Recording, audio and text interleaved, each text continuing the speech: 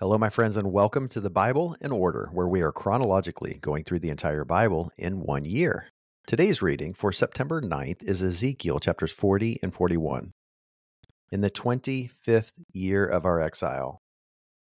25 years. Could you imagine ministering for 25 years to a people who were displaced from their nation, displaced from their church, had lost everything? Many of them had lost all of their family members. They had all lost dear friends, people they grew up with, people they went to school with, people they lived around. They saw their homes and the city that they grew up in, the city that their great-grandfathers, great-grandfathers, great-great-grandfathers had lived in for hundreds of years. The place where they worshiped God for hundreds of years was being demolished. Could you imagine for 25 years ministering in such a place? The 14th year after Jerusalem had been captured. It's been a while. They're exiles. But God, in His mercy and in His kindness, because of His love for His people, wants to instill hope. And so He takes Ezekiel in verse 2. In visions of God, He took me to the land of Israel and let me down on a very high mountain. And He goes to describe what He saw there and who He saw there. I saw a man whose appearance looked like bronze. It's a very interesting wording in this translation, but I think it's even more clearing, more true to the original in the King James. It says, whose appearance, there was a man whose appearance was like the appearance of bronze. There was a man, actually that wasn't the King James, it was the New American Standard, so I apologize. His appearance was like the appearance. And I think it's worded that way to show us that Ezekiel wasn't really able to adequately describe what he saw and what he experienced, but he wants us to know that. And so it wasn't just a man that he saw, it was a man who looked like a man in appearance. In other words, he was so much more than what I saw, and words just don't do it justice. It's what I get from that text. And in the man's hand was a linen cord and a measuring rod.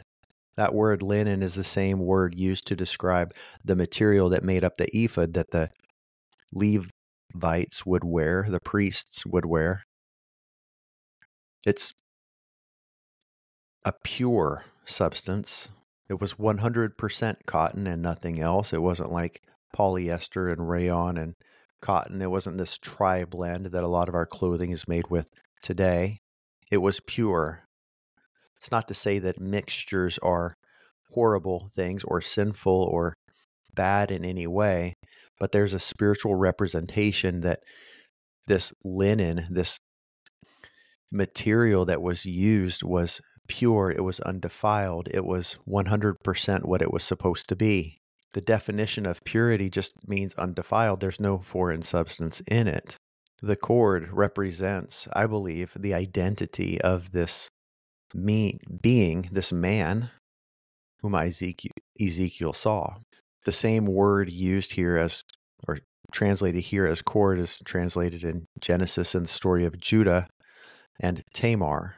When Judah gave his staff and his bracelets and his signet ring to Tamar to prove his identity so that she could return to him and receive payment for the services she rendered to him. The word bracelets in Genesis is the same word translated cord here, and I believe it refers to the identity of this man, this living one, this person. might just be the incarnate Christ, the Messiah, and then the measuring rod. It's a tool to measure. It gives us an idea of the length and the breadth and the height of an item. When you have a yardstick, what do you do with it? If something is supposed to be 36 inches long, you can hold up a yardstick to it and you know if it's accurate or not. It's almost like a picture of a scale when you go to the grocery store and you buy apples for $2.99 a pound. You put them on the scale, and if the scale is accurate, you know that you are getting the amount of apples that you're paying for. I believe it's like God saying to his church, to his bride,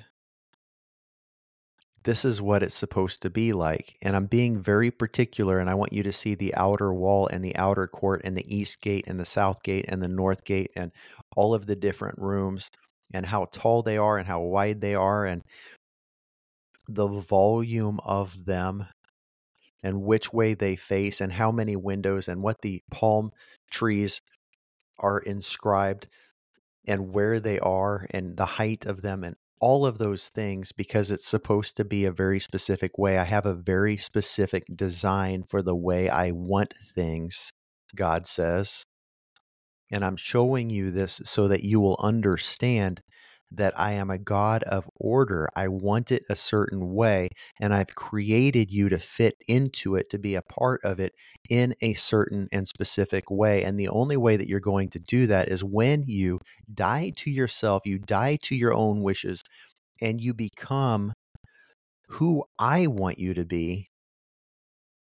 And when you do that, you will have true happiness. Jesus said he came so that we would have joy and have it to the full. It could also be translated abundant joy. This is the good news, friends. The good news is that we get to realize our true potential and our true identity in our and take the place that was created for us to take. There is a job for you to do that no one else can do the same way or to the same extent that you can do it. And the truth and the beauty of the matter, the beauty of the truth of it all is that God created it just for you. This place, this calling, this gifting, it's for you. You have the ability to minister to people in such a way that no one else can. You have a distinct and perfect calling on your life that no one else can fulfill. And God says, I don't need you or anybody else. He doesn't need me. He doesn't need any of us, but He wants us. He wants us to walk in that calling for our own good.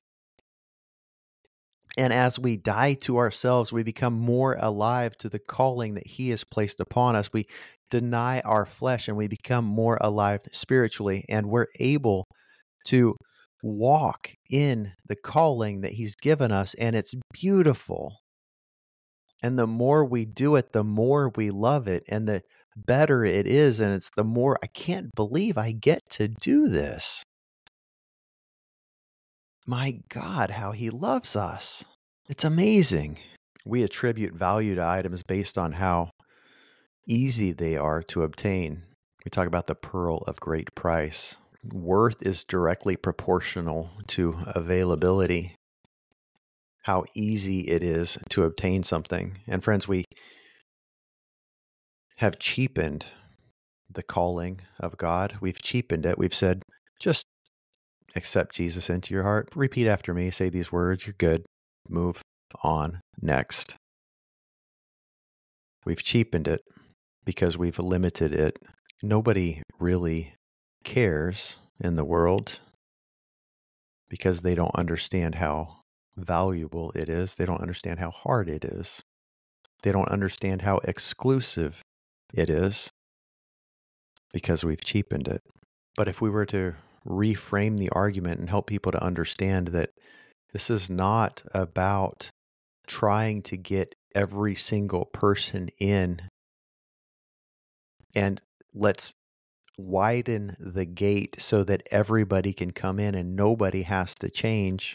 If we made it back to what it truly was, God has a very specific way of doing things. Everybody's welcome, but He knows not everybody will come in. Many are called, but few are chosen. But friends, when you are chosen and you choose Him in return, that marriage of these two wills being combined, the one who is dying to himself and accepting the higher calling, it's a beautiful thing. It's glorious. There's nothing else like it in the universe. Chapter 41 talks about the inner structures, the wooden tables where the slaughter of the sacrifice would take place, where the sacrifice would be presented. The sacrifice is necessary because there is no forgiveness of sins without the shedding of blood. And what's more, everybody wants to see the fire of God descend, but very few are willing to offer the sacrifice. Friends, the fire descends on the sacrifice. And as much as it hurts to give up the things we love, we are chock full of idols, and they're exposed when we are asked to give them up. It's been said, an idol is the thing you have to check with before you say yes to God. We all want to see the fire of God descend, but how many of us are really willing to offer up the fuel for that fire? Give Him your time, give Him your resources, give Him your idols, lay them all down. Take your place in the kingdom. Begin building, begin ministering. It doesn't have to be in a church. It doesn't have to be on the street, and it doesn't have to be on the internet. It might just be to your family. You might be an intercessor. You might not ever talk to anybody about the things you pray for, but God wakes you up in the night to pray. You pray. Do it wholeheartedly. Fill your position, because we all have a place, and it's a very particular way that God is fashioning us together as living stones in this new temple that He's building. And how kind of Him, how kind He is to allow us the privilege, how humble He is, the creator of all things, to let us choose whether or not we want to partner with Him. But friends, He loves us so much, and what He wants for you is so much better than what you could ever possibly dream of wanting for yourself. God bless you, friends. Thank you for being on this journey with me. We'll see you tomorrow.